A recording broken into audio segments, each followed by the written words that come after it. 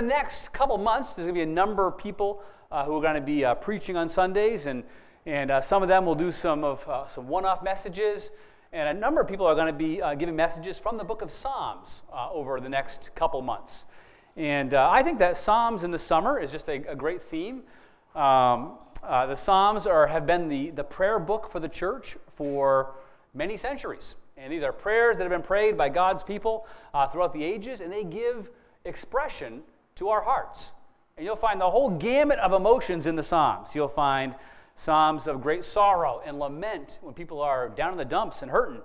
You'll find Psalms of thanksgiving and praise. You'll find Psalms that are celebrating God's truth in ways that are captivating and make us want to live God's ways. So the Psalms are given to us to shape our hearts. So I'm hoping that these Psalms are helpful to you all this summer as we consider the different ways God calls us to call out to Him. So this morning, we're going to be looking at Psalm chapter 3, a very brief psalm, a psalm of David. I'm going to read this, I'll pray, and we'll dive in. A psalm of David when he fled from his son Absalom. Lord, how many are my foes? How many rise up against me? Many are saying of me, God will not deliver him. Selah. But you, Lord, are a shield around me, my glory, the one who lifts my head high. I call out to the Lord, and he answers me from his holy mountain. Selah. I lie down and sleep. I wake again because the Lord sustains me. I will not fear, though tens of thousands assail me on every side.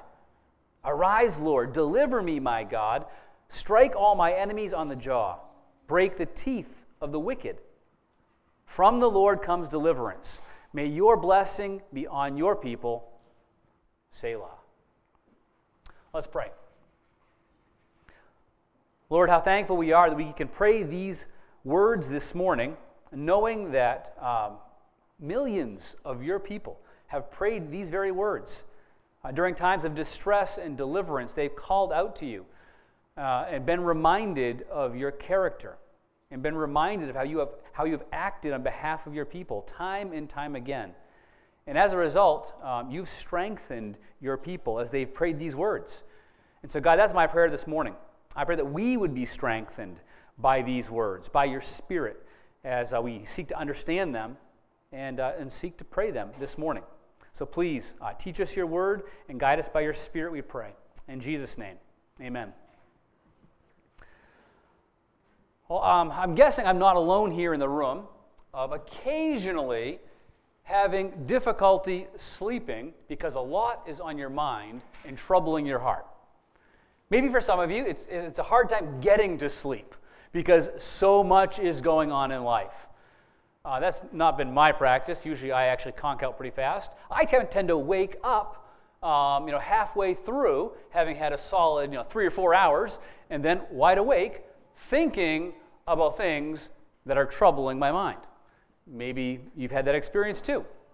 I think all of us from one time or another have had that experience of having things that distress us and have made it difficult to rest and find sleep. In this psalm, King David is writing these words in the midst of distress. And it seems there's even a reason that he's writing. I think I'm kind of reading into this a little bit, but I think he's praying these because he wants to sleep. And so I've really absorbed this psalm as my prayer when I'm distressed and want to sleep. And I hope you find it beneficial. We're going to go through this psalm really in 3 parts. And you'll notice as you read through, 3 times you see the word Selah. Now, the commentators aren't positive what this word means. Most commentators think it's a musical interlude. So these psalms are songs, prayers that are songs. And most people think that Selah is an indication for the people that are singing it or people that are playing instruments to pause, take a breath, take a rest. And I think the psalmist has built this psalm around these 3 Selahs because there's 3 key movements in this psalm. And so he prays a chunk and then takes a breath, and then moves on. And so we're going to walk through this sermon around those three movements. And the first one in the psalm, I'm titling, I Got Trouble. The psalmist is saying, I got trouble. I got things that are distressing me, things that are troubling me. David begins, and you could almost hear him beginning this psalm with a sigh. Lord, how many are my foes? How many rise up against me?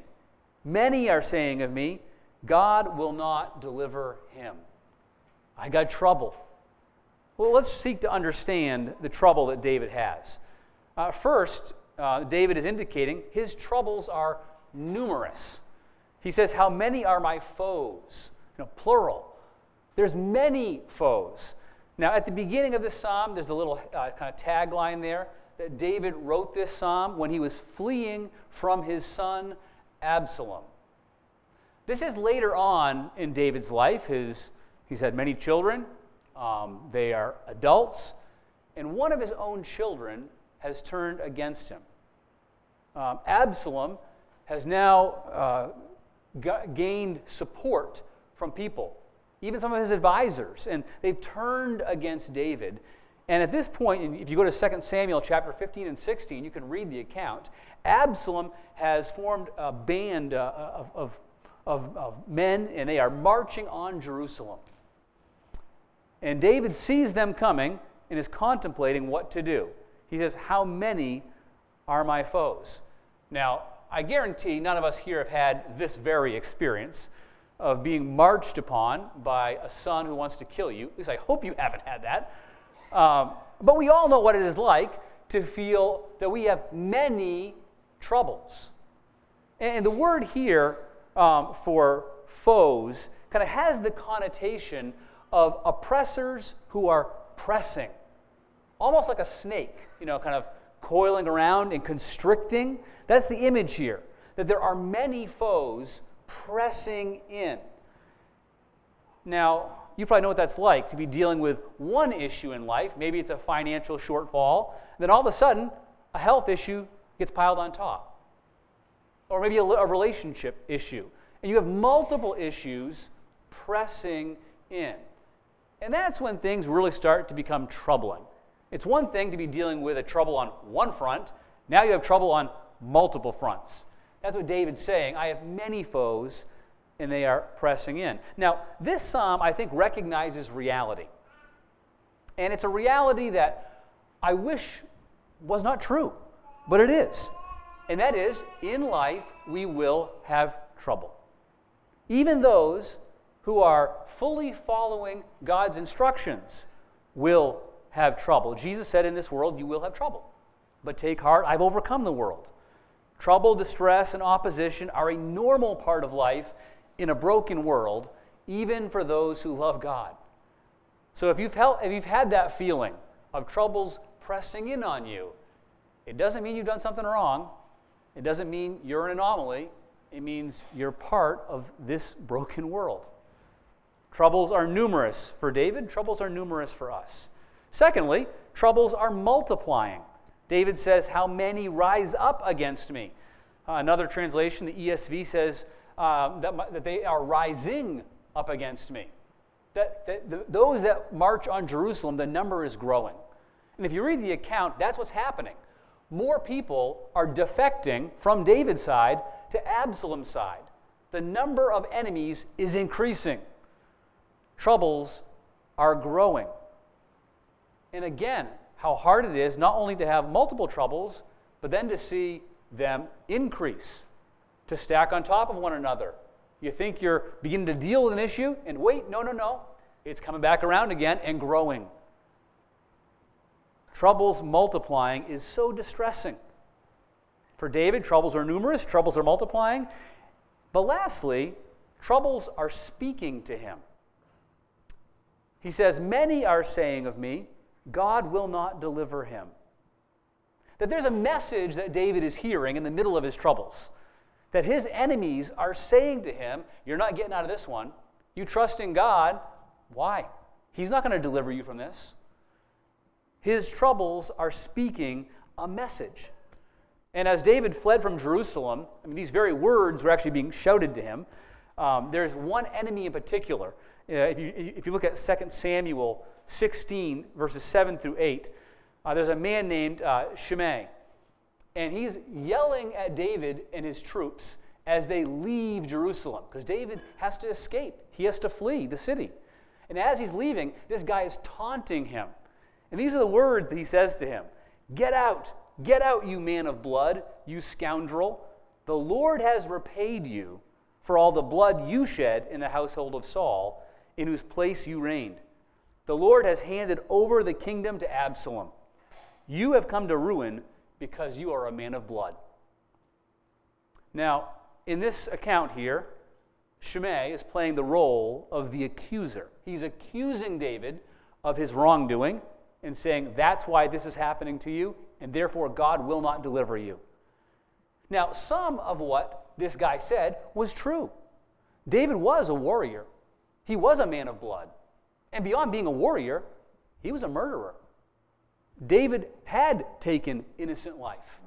Some of what this guy said was true, but his conclusion was not true. This guy's conclusion was that since David was a man of blood, God had turned his back on him, that God would not deliver him. See, every single one of us in the midst of trouble also has a similar thing going on. Whether we know it or not, the scriptures tell us that we live in a world that there is more than just flesh and blood. There's a spiritual dimension. And our main struggle is not against flesh and blood, but the unseen realm. And the scriptures tell us that there is an evil one who is an accuser. That in the middle of our troubles, there are messages that he is communicating to us. Things like, you deserve this. God doesn't love you. God won't deliver you. Don't put your trust in him. And the same kind of thing is happening to us in the midst of troubles. There's always messages coming our way, and the evil one's main goal is that we would not put the full weight of our trust in God. That we would hedge our bets and look elsewhere in the midst of our distress for our solutions. This is what's happening to David. He has numerous troubles, multiplying troubles, and in his troubles, there's a message that's being spoken to him. And then we get that word, Selah. David expresses to God all that he's experiencing and feeling. Here's what's happening, God. And he takes a breath. And then there's a turn in this psalm. And it starts with the word, but. He says, I got all these troubles, but. And the second movement is, but I got God. I got trouble, but I got God. And there's a few things here that David recognizes about God, because he consciously shifts his gaze from his troubles onto the character of God. He says here in verse 3, but you, O Lord, are a shield about me. He first recognizes in the midst of his distress that God is my shield. God is my shield. Now the situation had not gotten any better. Absalom is still marching on Jerusalem. David's still fleeing. But David's perspective is beginning to shift. He recognizes that in the middle of his trouble, he has a shield. That God himself is a shield for David. And what's interesting here is the wording. David doesn't just say, God is my shield. He says, he's my shield around me. Now, a shield protects one direction, right? Maybe a really big shield that could do, kind of a curved shield, the whole front of you. But a shield does not go all around. But David says, God, you are my shield on every side. On my front, on my back, my right, my left. On every side, I am protected by you. This phrase here is about David recognizing that even in the midst of this horrible situation, somehow he is protected by God. And the Psalms are full of this message. They're full of it. Psalm 23, the Lord is my shepherd, I will not lack. And it goes on, even though I walk through the valley of the shadow of death, even there, you are with me. So God will protect us and bring us through even the valley of death. Or Psalm 121, David says, the Lord will keep you from all harm. The Lord will keep you from all harm. And if you're like me, you scratch your head a little and say, isn't that a little overblown? The Lord will keep you from all harm? Like, how can the psalmist think this? I mean, hasn't David seen godly men suffer and experience harm? Well, I think the answer is found in understanding how a shield protects. You see, a shield protects the one holding it, not by removing the person from the battle, but by absorbing the blows of the enemy in the midst of the battle. And so David's not saying that God will remove us from the circumstances of all harm. Far from it. He's saying somehow, some way, in the midst of the trouble, God absorbs the blows. That David, under the inspiration of the Holy Spirit, recognized that our only protection, that our ultimate protection, can only come when God absorbs the blows of the enemy for us. And this is exactly what Jesus has done for us on the cross. That on the cross, Jesus was our shield. On the cross, he took on himself what should have been ours. The full weight of the consequence of our sin, he took on himself. He absorbed our sin and its consequences. So now no ultimate harm can befall anyone whose shield is Christ. No downturn in the economy, no sickness, no attack, no sin, not even death itself can cause ultimate harm to a person who trusts in Christ. This kind of helps us understand what Paul wrote when he said, "Nothing can separate us from the love of God, neither death nor life, neither angels nor demons, neither the present nor the future, neither height nor depth, nor anything else in all creation will be able to separate us from the love of God that is in Christ Jesus our Lord." David is recognizing in this turn in the psalm that though he has trouble, he has something greater. He has God who is his shield in the midst of trouble. And then he shifts, and not only is God his shield, he recognizes that God is his glory. God is his glory. See, David had experienced much glory in his lifetime. After he defeated the giant Goliath, as he came back into the city, it said that people sang his praises. It angered King Saul a lot, that people sang that Saul had killed his thousands, David his 10,000s. People were very appreciative of David in his military strength. Then after David became king, he went on to build Jerusalem up into a much greater city, a glorious city, a beautiful palace. The nations would come and behold the glory of the city. David had experienced throughout his life many people giving him honor and praise. He had a lot of dignity. But when Absalom attacked, not only was David's safety threatened, so was his dignity. I mean, just think how low he must have felt, having his son betray him, turn on him, attack him, and how weak David must have seemed to those around him to have to flee the city. And it gets even worse. If you read the whole story, Absalom did far more to bring dishonor to his father. Dig's not in session for everyone, so I won't go into all the details of it. You can read it. It's not good. Absalom didn't just want the throne. He wanted to dishonor his father. Dignity is a big deal. And when we feel dishonored, we often lash out in anger physically or with our words. But David didn't lash out.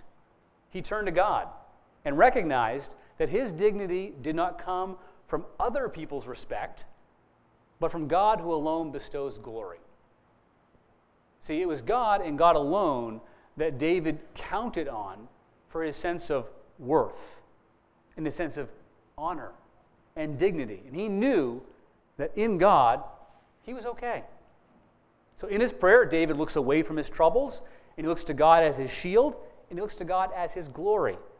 And then thirdly, he recognizes about God that God is the one who will lift my head. Now, this idea of David's head being lifted, it's connected with the idea of glory and dignity. When you're feeling low or ashamed, we hang our heads. And generally, if you're watching a sporting event, especially like a championship game, at the end of the game, the camera is always pan first to the winning team. You see the team hugging each other, celebrating. Then they pan to the team who lost. And almost always, some of the team is sitting on the bench with their heads hung low and a towel over their head because they're hanging their head really in shame. That's just how we express this as humans. And David is saying, God, you lift my head. Though I feel shame, you are lifting me. See, he's saying more, though, than that God just gives him honor and dignity.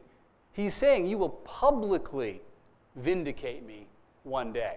It's a public vindication for his head to be lifted. That others will recognize that he was in the right. That David is not taking everything into his own hands at this time. He is leaving Jerusalem, and he's entrusting his care into God's hands. And one day he's trusting that God will lift his head, and he will be vindicated. We can pray this too, because we will face situations in life when we are in the right, but it is not recognized. And what we do in that circumstance reveals where our trust is. If we have to always fight for our honor to be recognized, then we really aren't trusting God, who will one day reveal it to all. If Jesus is our shield and our glory, then there's a coming day when Christ's glory will be revealed to all, and those who trust in Christ will be revealed to all as being wise. On that day, no one will snicker at you for your belief in Jesus. No one will think you're foolish for having given up anything to follow him.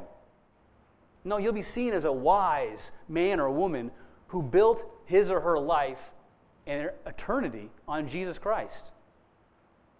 Now, in prayer, David recognizes his trouble, but then he shifts and he focuses on the character of God, that God is his shield, God is his glory, and God is the one who lifts his head. And then he concludes that second movement with verse 4, "To the Lord I cry aloud, and he answers me from his holy hill. Selah." Do you hear the confidence growing? He's confident that God hears, God cares, and God will answer. And I think he's so confident because of that second movement, where he focused on God's character. He got his eyes off his troubles and onto God and who he is and what he's done. And then he takes another breath. And then he moves into this last section of the psalm. He's brought his troubles to God. He's turned his focus onto God. And now he cries out boldly for deliverance from God. I got trouble. I got God. I got deliverance. Verse 5, he says, "I lie down and sleep. I wake again because the Lord sustains me." And I think what we have here is David saying, God's giving me deliverance in the form of sleep. Sometimes we just need a good night's sleep. And David prays this, and God answers his prayer, and God gives him sleep. Now, in our Western culture, we almost wear lack of sleep like a badge of honor. If someone asks you, how you're doing, we usually say busy. There's almost a badge of honor there. How much sleep are you getting lately? Oh man, I'm getting 8-9 hours a night, a couple naps a day. No one says that. They say, oh man, I'm really worn out, burning the candle at both ends. Lack of sleep is almost a badge of honor. But that's because we idolize our own efforts, thinking that if we work hard enough, we can overcome any trouble. And that's foolishness in God's eyes. I love what Psalm 127:2 says. It says, "It is vain that you rise up early and go late to rest, eating the bread of anxious toil, for he gives to his beloved sleep." That God does give us what we need, including rest, including sleep. Now that doesn't mean, if you're having trouble sleeping, that you're not trusting God. What it needs is you need to ask God for rest, for sleep. Ask him for this form of deliverance. Sleep is an expression of trust. We go to sleep and we do nothing, trusting that God does not sleep, and he's the one in whose hands our security actually lies. David says, I got deliverance in the form of sleep because of the character of my God. Secondly, verse 6, David says, I will not fear, though tens of thousands assail me on every side. I mean, what a statement. I will not fear, though tens of thousands come at me from every angle. David has deliverance in the form of peace. He's he's becoming free from fear through this prayer. Now, it'll crop back up again. He'll have to pray this again. It's not permanent. But as he prays this, God is delivering him from his fears. Verse 1, he said, "How many are my foes?" Verse 6, "I will not fear, though tens of thousands assail me." There's been a change from verse 1 to verse 6. See, so often prayer is about God changing our perspectives and giving us peace in the midst of our circumstances that don't change. Now, God does change circumstances. He does. But sometimes he doesn't. Sometimes he does not free us from the financial difficulty or from the relational difficulty or from the sickness. But always, always, always, he is with us. And always, always, always, he wants to change us. And we can experience his peace, even if our circumstances don't change. David says, I got peace in the midst of this. There's a great quote by Corrie ten Boom, a famous Christian woman who was part of helping Jews escape during the Holocaust. And I love what she says about worry. She says, "Worrying is carrying tomorrow's load with today's strength. Carrying 2 days at once. It's moving into tomorrow ahead of time. Worrying doesn't empty tomorrow of its sorrow, it empties today of its strength." Isn't that powerful? Worrying does not empty tomorrow of its sorrow. It's still going to happen. It empties today of its strength. David's coming to realize, I can trust God in the middle of what's happening. He's got me somehow, some way. I'll trust.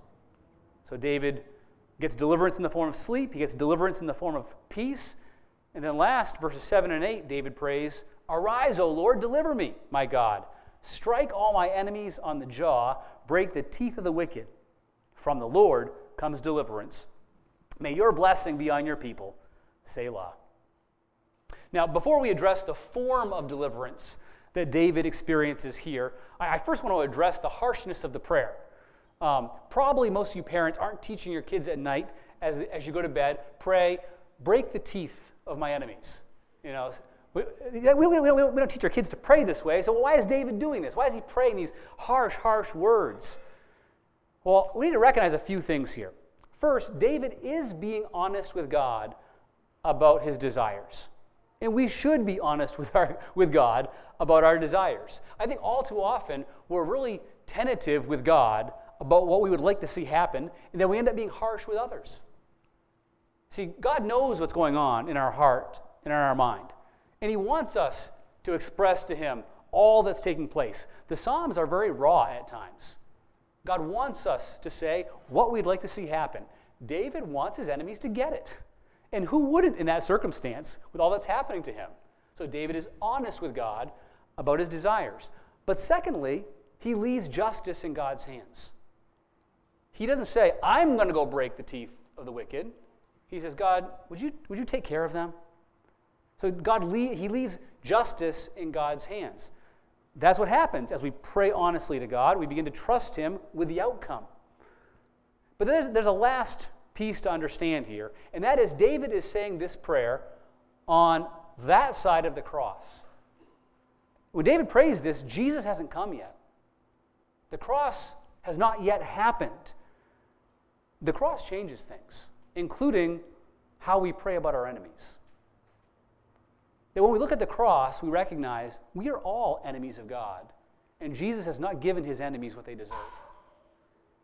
And so yes, we still feel anger at our enemies, but when we look at the cross, we begin to pray prayers that Jesus taught us to pray, like, God, forgive my enemies. The cross does change how we pray about enemies. Let's look back now at the deliverance David experiences as he prays this prayer. We see that David has received deliverance in the form of confidence. At this point, David is very confident that the thing his enemies were taunting him about at the beginning is not true. He is very confident that God will in fact deliver him. Remember what his enemies said? God will not deliver you. By the end of the prayer, he says, that's not true. It felt very true at the beginning, but it is not true. And David is confident that he will be delivered by God. See, he recognizes that God has delivered him in the past many times over, that God is delivering him in the present, and he will deliver him in the future. Now that, at this point, David doesn't know if that means he'll have the kingship back. He's not even sure if that means he won't be killed. But he is confident that if he entrusts his soul to God, then he is safe. Even through death, he is safe. And so he is confident in God's deliverance. In Martin Luther's famous hymn, "A Mighty Fortress is Our God," there's a curious line at the end of one of the stanzas. Let me read the stanza for you. It says, "And though this world with devils filled," talk about troubles, "should threaten to undo us, we will not fear, for God hath willed his truth to triumph through us. The prince of darkness grim, we tremble not for him. His rage we can endure, for lo, his doom is sure. One little word shall fell him." It's that phrase there. One little word shall fell him. And many people have wondered, what is that one little word that Martin Luther was talking about? He actually did identify what that word was. And it's interesting. That word was liar. "Devil, you lie," was his phrase. That Martin Luther had come to know that the evil one's accusation is a lie. What was being spoken to David was ultimately a lie. That God would deliver him, God did love him, God was on his side. And especially during trouble, our enemy tries to dissuade us from trust in God with messages like, God will not deliver you, God is not good, you are not safe, you are not loved, God can't be trusted. But after in prayer we look to Christ, who shielded us in his death, who shares his glory with us, who lifts our heads, we can answer confidently, that's a lie.